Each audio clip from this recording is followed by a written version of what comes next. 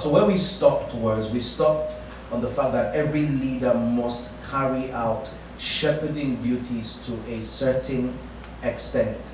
And one of the basic requirements of ordaining a leader is to watch their eagerness to relate with people and to be there for them and nurture them.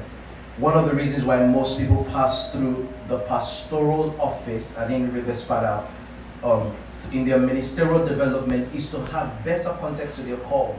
A lot of people don't understand, especially people who feel that maybe they're called to like become prophets or apostles or something like evangelists. Sometimes we don't understand maybe why God takes them to through a pastoral route. Yeah. So what happens there is that sometimes God will bring you through the pastoral so that you can learn to have context to your work in that sense. So I think there's something that you can use to stop it there. I think, yeah. So there's some small, yeah. And then I think Ima put something under it. Yeah. So you got it? Okay. Are we good? Okay.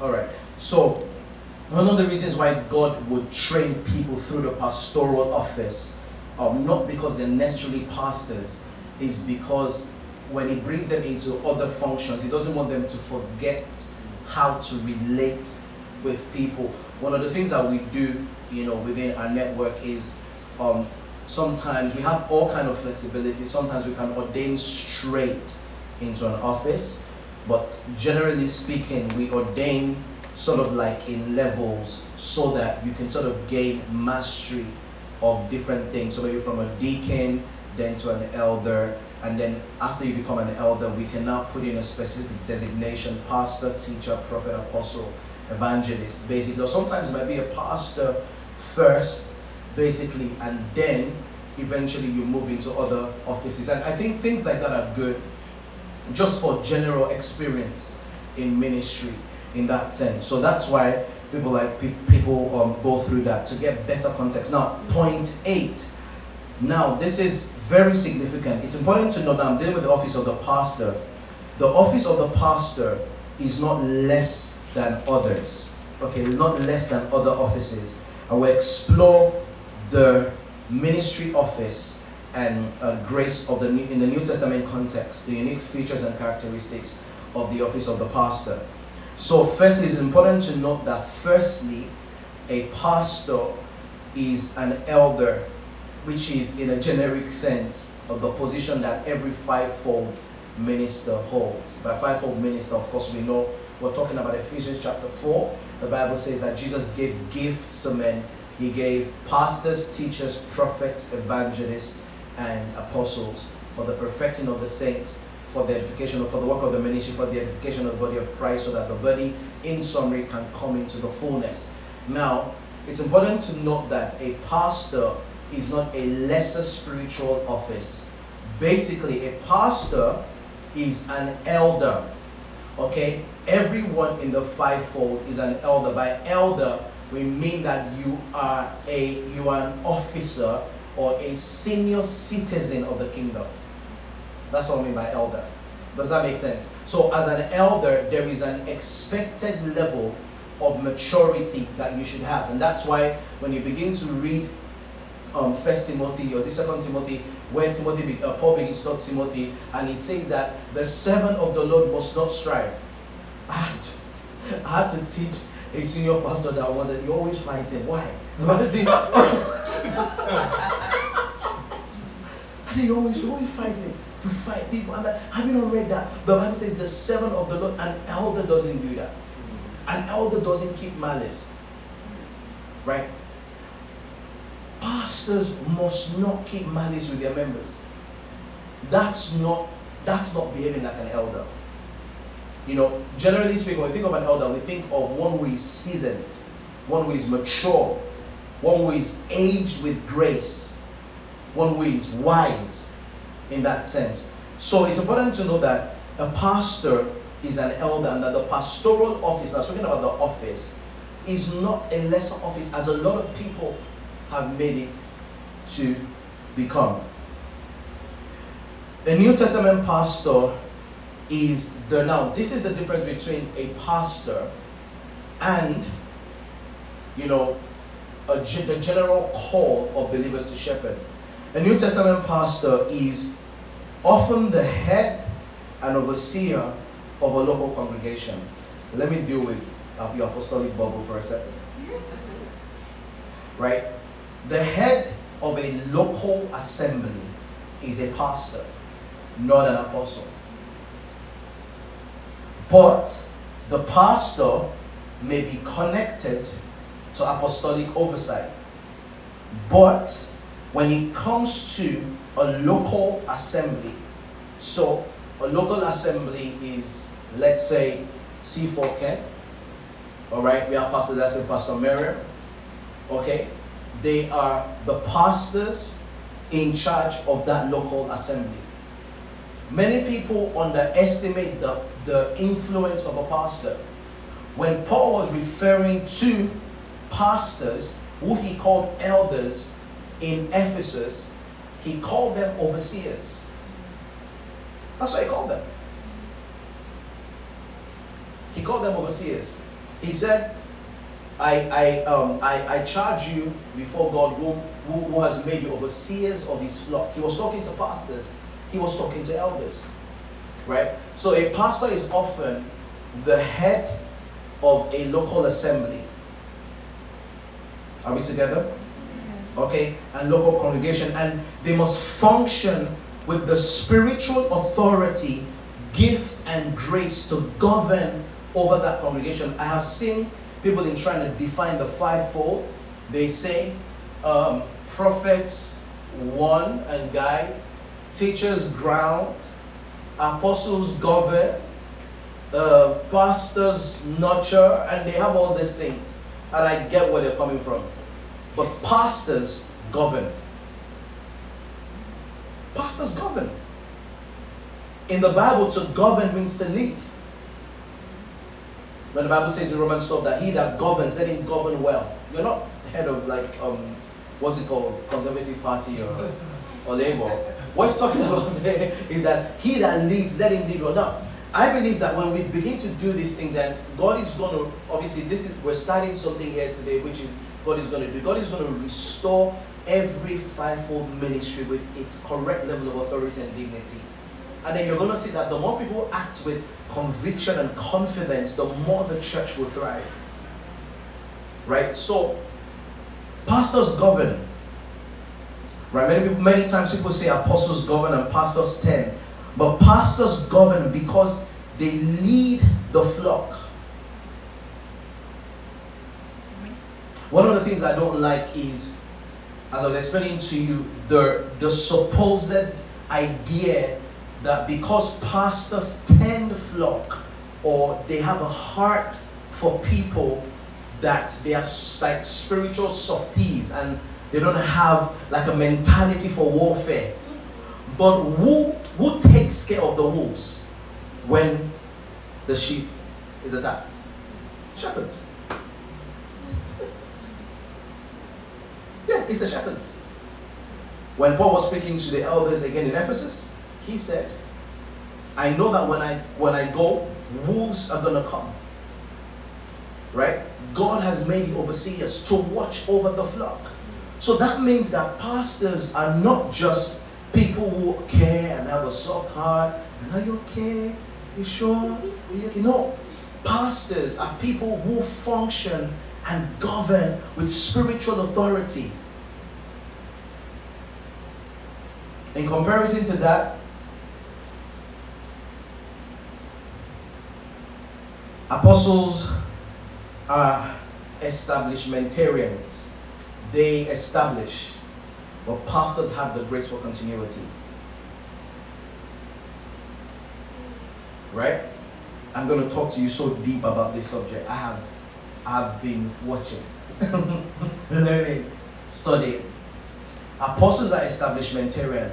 They carry the grace to establish kingdom influence in a place, lay down spiritual principles, protocols, structures, enable people to pioneer, raise leaders, train leaders. But the grace for continuity is pastoral. Paul planted, Apollos watered, God gave the increase. I've seen apostles. Anyway, firstly, Vichy knows where I'm going. I know you're going to trouble. Firstly, not all who call themselves apostles in their day and age function like apostles. Where you going? And the other way around as well. Right? They don't go on any missions. You know the funniest one is evangelists. Have you? Stay at home. Stay at home. Evangelists. Stay at home. Evangelist. Instagram evangelist. It's like they pitied you that you've been in that church for long and just give you the title evangelist. Wow. Right? But churches said stress. Yeah. I kid you not. Yeah. So there are people who have the title apostle. They don't do missions. They don't go out of their comfort zone. They don't stretch. They don't plant. They don't pioneer. They don't take new territories. They don't. And my worry with the apostolic now is that it's almost like become the next level up. So when you've used the office of the pastor for a bit, then you're made apostle. You have arrived. No. I completely disagree with that. Right? But I think what's worse about that is apostles who are apostles but refuse to let pastors pastor. That one is even worse. Okay, we are intellectual people. At least all of you have degrees. Okay. If you read the scriptures, at least that, when Paul was called to be an apostle, was he set over a church or was he sent out? He was sent out. He was sent out. He went out. He went on missions. So the apostles sit over churches and they do none of the two, either pastor or governor. They don't do any of the two. They hinder the pastoral grace that could go through the house, okay, and they relinquish territories that God wants them to take. And do you know, can I share a bit deeper on this? Do you know what happens when you mess with the fivefold? What you have is a spiritually malfunctioned body. That's what happens. So certain churches today, the imbalance of certain churches today is simply a function of the fivefold not correctly administered across the church. Does that make sense? For some, it is the absence of the fivefold, maybe not connecting. Initially, when you're part of developing a house and all of those things, God will have those gifts in there, but it may take time for him to raise the people up. And what you do in that period is begin to connect and network and collaborate so that you don't miss out on that grace. Does that make sense? Okay. But generally speaking, whenever you find that or people are spiritually not balanced, oftentimes they don't get a spiritual balance there because all the graces, Jesus is intelligent, he's smart. He gave 5. He knew we needed 5. That's why he gave 5. Alright, so what I'm talking about now is that sometimes some apostles stand in the way of pastoral grace over local congregations. And what they end up doing, and let me show you how it can work. It can work this way. So, in my mind, what I really want to do is send people out. What I'm thinking of, let me just tell you what I'm thinking. What I'm thinking of is to expand and just send people from like London, can go there. That's what I'm thinking. That's at least 80% of my thinking. Okay, and that's correct apostolically.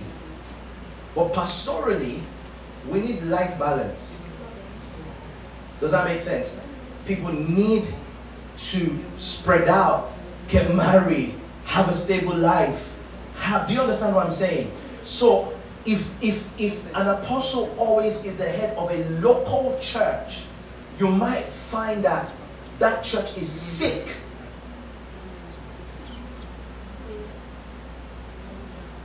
I don't know if you guys are connected to what I'm saying. You might find that the church is sick. So an apostle can pastor a church for a season until the gift that is needed is ready to manifest. So apostles have the grace to do that. You put an apostle in, he will do a job for a season, but by function, it shouldn't be that. Do we understand that? Yeah. Are we together? Okay. So for us to see continuity in the church, for nurturing to progress in the church, what must happen is that we must encourage pastoral grace. I kid you not, you will find this as you guys grow in leadership. What you'll find is that there are times where you will call somebody, you try and explain something to them, they won't understand you. But so with the pastoral grace, we will say the same exact thing you said, and they will get it. Does that make sense? So grace for continuity is really with the pastoral office. And it's important for us not to underestimate the pastoral. So apostles are establishmentarians, but pastors have the grace for continuity. Apostles carry the grace for quality assessment. Pastors carry the grace for spiritual, to execute things spiritually. So in the apostolic, an apostle may be able to come. For example, remember there was a move of God that broke out in the New Testament, and the apostles were sent down to impact on the people, and they received the Holy Spirit and spoke with tongues. Basic. So how I'm teaching a bit about the apostle. How an apostle looks at something may not be how other fivefold ministries may look at it. An apostle may come in and look at it from another angle and think, okay, this is a very interesting thing. This part of the balance of the equation is missing. An apostle is grace for quality assessment. He sees differently, right? But a pastor is grace to execute things. Does that make sense? Yeah. Right? A pastor is grace to execute things in a local congregation.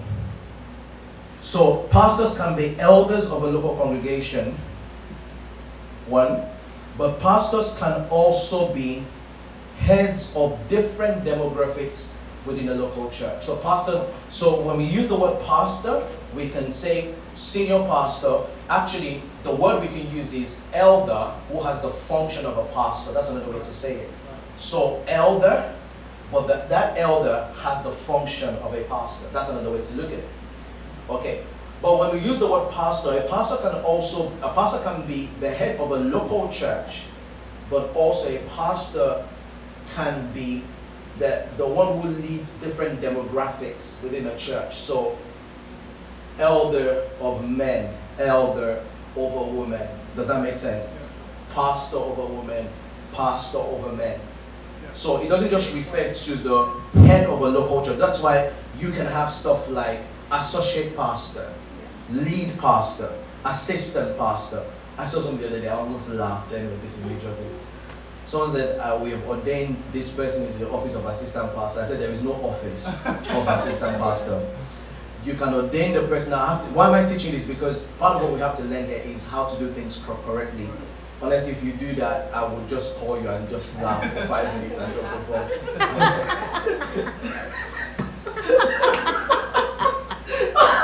Unless I'll just laugh. I won't even say anything. I'll just laugh. And then drop the phone. And then Jesus said that you should be, offense, you should be careful. So make sure you're not offended.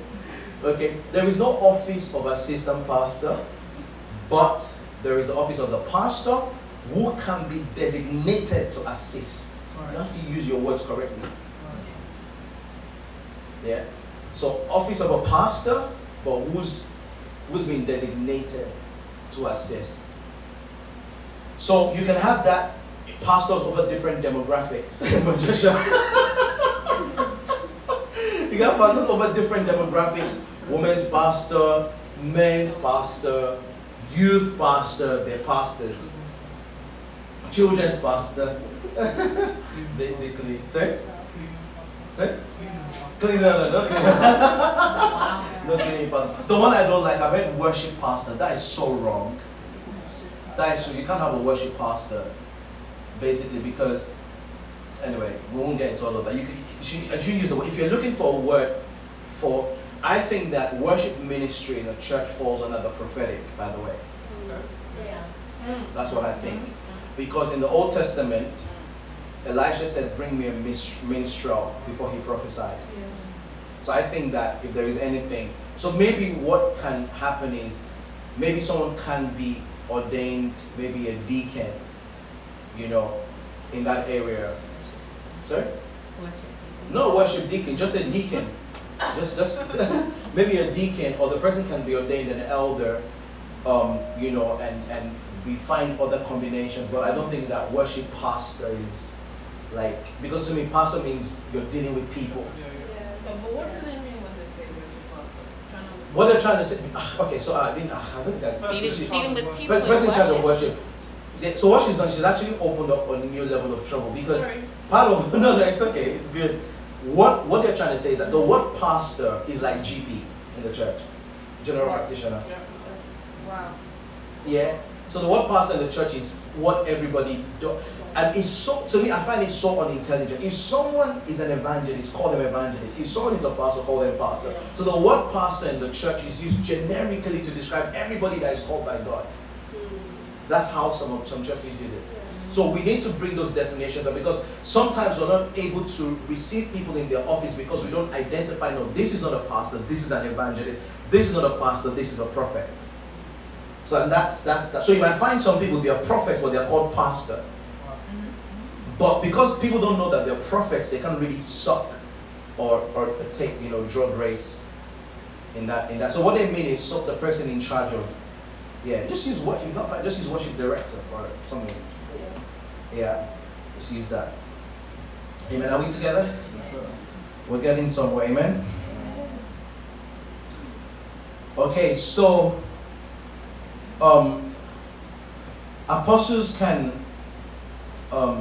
so in Acts 20 verse 17, from Miletus, I've mentioned this severally, but just taking the Acts 20:17, from Miletus he sent to Ephesus and called for the elders of the church. So it was when Paul was leaving Ephesus, it was the pastors, the elders of the church that he called for. Okay, apostles can spearhead. I want you to contrast the differences, because this whole thing about apostles and overexerting their influence started a long time ago. I read through the days of Kenneth Hagin. Apparently they had the same thing. Someone just comes and says, you know, what you lack in this church is apostleship. I need to be apostle over you. Yeah, so it's been around for a while. Apostles can spearhead movements, missions, establish churches, pastor them for a season, raise leaders. Okay. We had, I would say, more resident apostles in the Bible, like Peter. The Bible doesn't let us know that Peter traveled as much as Paul. And I don't want you to mix that up. So in this part of this training we're doing, we help you identify your calling and push you in that direction. Okay, so you had people that were more resident, like Peter. They were apostles that were more resident. But there's a difference between the apostolic ministry, the order of the apostolic ministry that Peter belonged to is different to the order of apostolic ministry that Paul entered into. The order of Peter's apostolic ministry, Peter was an apostle, was part of the 12, Paul wasn't. Okay, the 12 apostles, the reason why God raised them was for them to be eyewitnesses of the ministry of Jesus Christ. It's written in the scriptures. Eyewitnesses meaning that they had first-hand account of his life and his testimony. And because of that, they were able to bear witness to very key foundational elements of his life and ministry. Peter belonged to that order. But Paul belonged to a different order of apostles who brought another dimension of Christ to the church. So in Peter's type of apostleship, it seems to me that these apostles were more resident maybe at the church in Jerusalem, actually uses the word apostles and elders, and they were responsible for some of the governance of the church in terms of doctrine and things that happen. Does that make sense? But generally speaking, from Acts 13, we understand that apostles are sent out to be establishmentarians of the kingdom. Are we together? I'm just giving you that difference because I want you to contrast that with that of a pastor. Okay, quickly. Let me give you let me give you this one, and then I'll give you some key requirements that I believe that pastors and shepherds should have and should continually develop. Now, this, what I want to share with you, is so deep.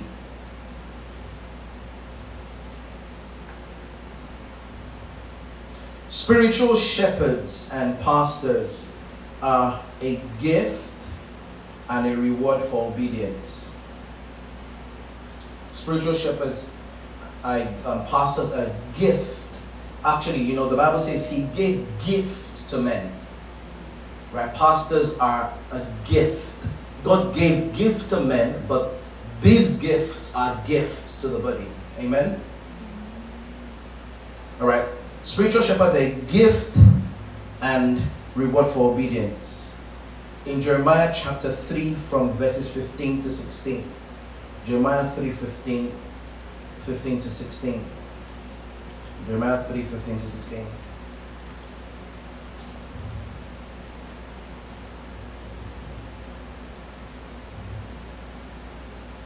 It says that then in the final time, I will give you spiritual shepherds. I'm reading from the Amplified. After my own heart. We will feed you with knowledge and true understanding. It will be those days when you have repented and multiplied and increased in the land, says the Lord. They will no longer say the ark of the covenant of the Lord. It will not come to mind, nor will they seriously remember it, nor will they miss it, nor will it be made again. For instead, the ark which symbolized my presence, I will be present.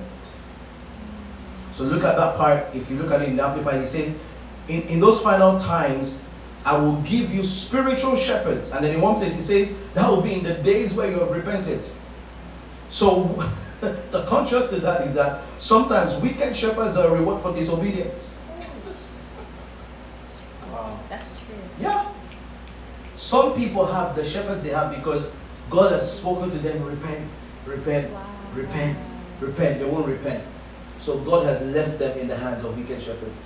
We have examples of that. Israel, for example, every time Israel did whatever, God just gave them a king that to just right? So wicked shepherds are a reward for disobedience, like Israel were giving kings who dealt with them when they did not seek the Lord. Okay, now my final point on this, I want to give you some requirements of a pastor or shepherd. One of the key requirements that you must have as a shepherd or in the office of a pastor is discernment. Okay, is discernment, the ability to see and perceive correctly. I have found that most pastors really called to the office have a gift in the area of discernment, because otherwise you would not be able to separate wolves from sheep. Okay, and one of the ways you can grow in discernment, you can cultivate discernment by even deepening your study of the Word of God. The Bible says that strong meat, I think Hebrews chapter 4 or something like that, it says strong meat belongs to those who by reason of exercise have trained their spiritual senses to separate between good and evil. So you can actually train your spiritual senses to separate between. The Bible says that is spiritual, judges all things. From 1 Corinthians chapter 2. So through training in the Word, and I'm not just talking about reading the Bible, I'm talking about literally comparing scripture to scripture and really exposing yourself to deep study of God's Word. You can actually train your senses and grow in discernment. One of the ways you grow in discernment as well is praying in the Spirit. Yeah, praying as in sometimes you just have to just lay those tongues to, just recklessly, right? Praying in the spirit helps you grow. It helps you to be, sensitive. Some basic things you must know is that I don't think I should be teaching that here, but some people say, oh, look at me, brother. They're like, oh, let's be in the spirit. No, you can't be in this. The Bible, the Bible says that you are in the spirit. Okay? Let's be in the spirit. We're not magicians. We're not magicians. Okay? We don't just be, no. You're either in the spirit or you're not. But walk in the spirit. So you have to understand that normally that, you are someone told me something, a very good brother of mine told me that someone came to his senior minister's office and said, oh, I'm going to Nigeria. Said, oh, really? You're going to Nigeria? I didn't know that. That's really strange. Okay, just wait. And the guy kept quiet and meditated. I said, he meditated for a while. I said, oh, this is why you're going to Nigeria. You're going because of this, that. And just gave him the whole journey there, right there. Now the guy didn't say, let me be in the spirit. If he didn't know that he was already in the spirit, and the endowment to do that was already present, he wouldn't have tapped into it. So there's a consciousness you must have about the endowment that follows your office, any office you carry. That's why Paul kept telling Timothy that you stir up the gift of God. He told him, I think twice, stir up the gift of God. And he says, neglect not. He told him, stir it up. Then he said, don't neglect it.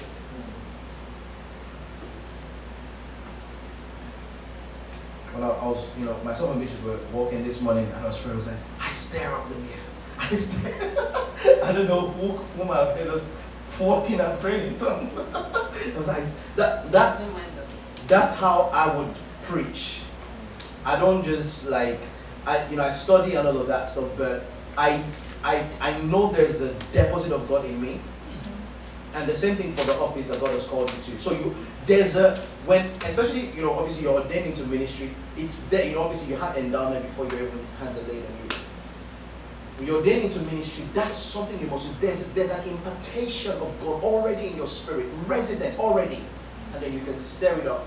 Right, so when you're praying, you're not just praying, oh God, come, help me. No, there's a stirring already in your spirit. And so one of those things you can stir, even if God has called you, is discernment. But not only can you stir that through the office, you can actually develop that through the Word of God and prayer. Does that make sense? Yeah. Okay. Quickly. The next one, this is so key. This is so key. Is knowledge and understanding. Knowledge and understanding. In the scripture we read, Jeremiah 3:15-16, he says that I would give you shepherds after my own heart. What are the characteristics of this shepherd? They will feed you with knowledge and understanding. Powerful. Jeremiah 3:15-16. Wow, they will actually feed you with knowledge and understanding. So that means the quality of shepherds that God is looking for is shepherds that have knowledge and understanding. Oh, there was a scripture. I wrote 2 scriptures down, but I didn't paste it. Please, someone get Ezekiel 34:12 and Ezekiel 34:16, and please see if you read it. There was one place God said Israel's shepherds are blind. Ezekiel 34, what did I say, 12, and Ezekiel 34:16. I don't know if it's that, because God was talking about Israel's shepherds. In some versions, use the word watchmen. Yes, as a shepherd seeks out his flock on the day he's among his scattered sheep, so will I seek my sheep and deliver them from all the places where they are scattered in the cloudy day. Okay, and then please, was that 12? 12, yeah. Please do 16. 16, I will seek I will seek what was lost and bring back what was driven away. Bind up the broken and strengthen what was sick, but I will destroy the fat and the strong and feed them in judgment. Amen. There's one that I Please missed. paraphrase. Sorry? Please paraphrase. Just put Israel's shepherds are blind. And I think he said they're like mute dogs. If you Google it. Amen.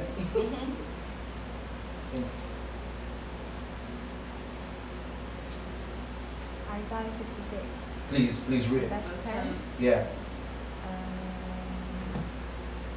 For the leaders of my people, the Lord's watchmen, his shepherds, are blind and ignorant. They are like silent watchdogs that give no warning when danger comes. They love to lie around, sleeping and dreaming. Can you imagine that?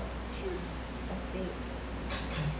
Can you imagine that? Please just read it one more time. Just so that. For the leaders of my people, Yeah. the Lord's watchmen, his shepherds are blind and ignorant. You know, to be blind, I like that he actually uses the word ignorant there. To be blind there means to be ignorant. Does that make sense? They're ignorant. Shepherds who are ignorant are a problem to their people. Yeah, please go on that. They are like silent watchdogs that give no warning when danger comes. Yeah, They love to lie around, sleeping and dreaming. yeah. The problem here is that the purpose of the shepherd, the purpose of the watchman, the purpose of the pastor is to protect the sheep from wolves. So if the shepherd is asleep, is not knowledgeable, is ignorant, and when the Bible talks about wolves, it's not just talk, most times you think, okay, wolves as in demons. Doctrine! Verse 11. Sorry? Verse 11. Yeah, verse 11, sorry, yeah. They are dogs with mighty appetites. Yeah, They never have enough. yeah, They are shepherds who lack understanding. yeah, They all turn to their own way. They Yeah. seek their own gain. yeah. Yeah, that's some of the ministers in our age. Just summarizing Isaiah. 56, 10. Right. So if leaders, this works generally, if leaders are ignorant, spiritually ignorant, you will not know when wolves. Can I share Yeah. a bit deeper with you? I was part of a church, and this church started bringing in prophets. Prophets are not bad, more like false prophets. Wow. And these prophets will come and they would say, I think I shared one with you guys. I see this, so I see, they see everything, and they would now, after they finish seeing, then they will now say, God said that we should bring 500 pounds. But then after like maybe 5 minutes, if you have 400 pounds, bring it. And sometimes you think, gosh, if I knew there was sale today, I would have waited. So they brought these prophets in, and I remember speaking to my senior leaders at the time. I told them, I said, this prophet that just wowed the church, I said, he's immature. They looked at me and said, so is it you that you're mature? I said, it's not about competition, but I'm just trying to let you know that if someone is going to come and exercise the mind of God and take gain from people, so they didn't listen to me. Now that church today is been at the point where it's not been able to recover to the glory that it once had. Now, some people would say it is because of this or it's because of that, but I know by spiritual diagnosis that what happened was that the leaders slept and wolves entered and scattered the flock. And what happened was this: when they exchanged the pulpit for money, Wow. they didn't realize that they were doing transaction with wolves. So the people, man, you see this work is so deep. So they didn't know when false doctrine penetrated the people, and just demonic influence came in and messed the people and messed with their minds because they slept. So when you see me being very particular about doctrine and who has influence over the people that we serve, please, I want you to mirror that everywhere. You've got to be particular. You don't sleep on that duty. One of the biggest things that they had to fight constantly in the early church was false doctrine.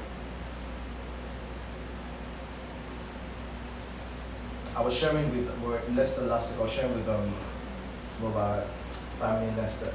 We're watching, I sat down with the Auxiliary Fellowship and I showed them this stuff from Bishop Carlton Pearson, The Gospel of Inclusion. Yeah, Come Sunday. I don't know if you've seen Come Sunday. Yeah, you should watch it and then we need to discuss it. What is it, sorry? Come Sunday, it's a show on Netflix about this bishop who was probably one of the pioneering Pentecostal bishops in modern American church history. This was the guy, T.D. Jakes became popular on his stage and everything. He used to hold something called Azusa Street. Not revival, but celebration. There was no one who didn't preach for him, from Benny Hinn to Ida Hosa, any minister. One day he turned around and just said, he went to his work, according to Come Sunday, which he authored, went to his church and said that there is no hell.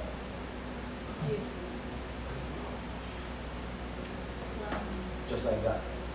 One Sunday when I said there is no hell, he said that. Then he now developed the theology and said that, hell is here on earth, that people already are going through hell, and that he can't think that a loving God would punish people eternally, basically.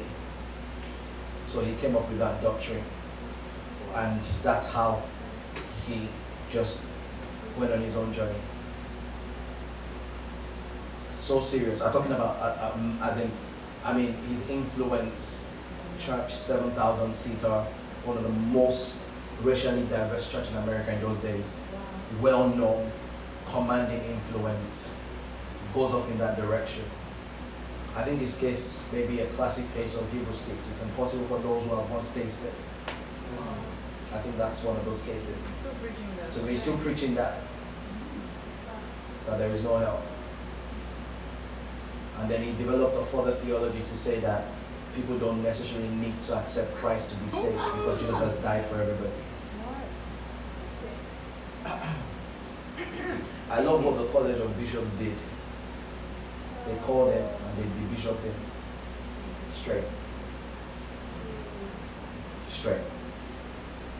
How many years? In ministry. Yeah. Oh gosh, this guy racked years, maybe 20-something years and all that. And then at the end he's like, yeah, like and he's still preaching today. Still preaching today. Still carrying the title bishop. Interviews and all that stuff. Yeah, go even watch. saying, I think we should post it on the group so that everybody can. Where I am now, Can watch. Serious case. That's a fundamental. Yeah, that's a good question. Yeah. When Isla said what happened, I was trying to say to the brethren in Leicester, I said to them, I said, this is why it's important to be watchful. I said that nobody goes from experiencing God in that way to that opposite way. Because you have to break the boundaries of the Spirit for you to go to that other extreme. As a child of God, you do something, then the Holy Ghost comes at you, and then you feel convicted, and you may not pray for some time, but the Holy Ghost is on your case. For you to get to the place where you're so desensitized to God. So I was saying to them that, in my opinion, the guy had been in sin for a long time. You don't get to that height of sin in one day. That is like the crescendo of sin. So that's why I think happened. So he had probably been living in sin for a while, and then he just crossed the boundary and couldn't deal with the whole, he couldn't deal with the whole thing of, condemnation and all of that stuff. Right? So we gotta be watchful. We are going to see worse things in the end time. And this is not the time that you can pastor without knowledge or shepherd without. You need to be informed. There are doctrines that can creep into the church. Things, and the thing is, when they creep in, they can creep in the most things that deceive people have an appearance of light. Most things that deceive people have an appearance of light. Right? So God said that if you're a spiritual shepherd, you're a knowledgeable shepherd. You're a shepherd with understanding, both in spirit and both intellectually. In natural things, in spiritual things, you are studious, you're aware. Amen. Did we get that? So those, number one, I said discernment. Number two, the ability to protect. You must be protective.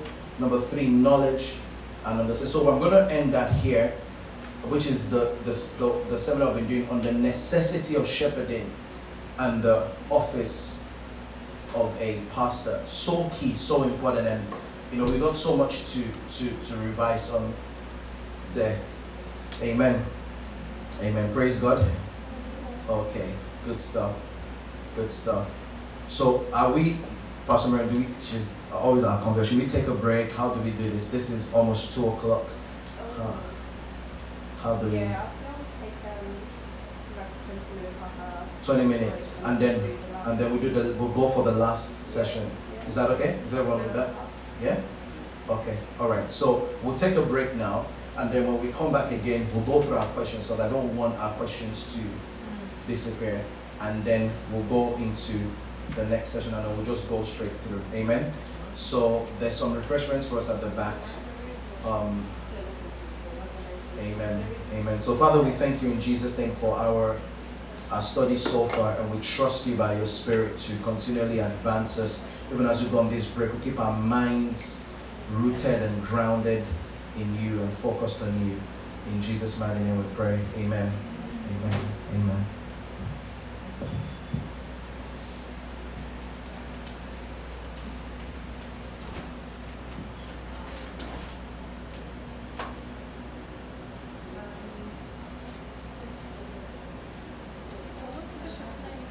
Carlton Pearson. Yeah.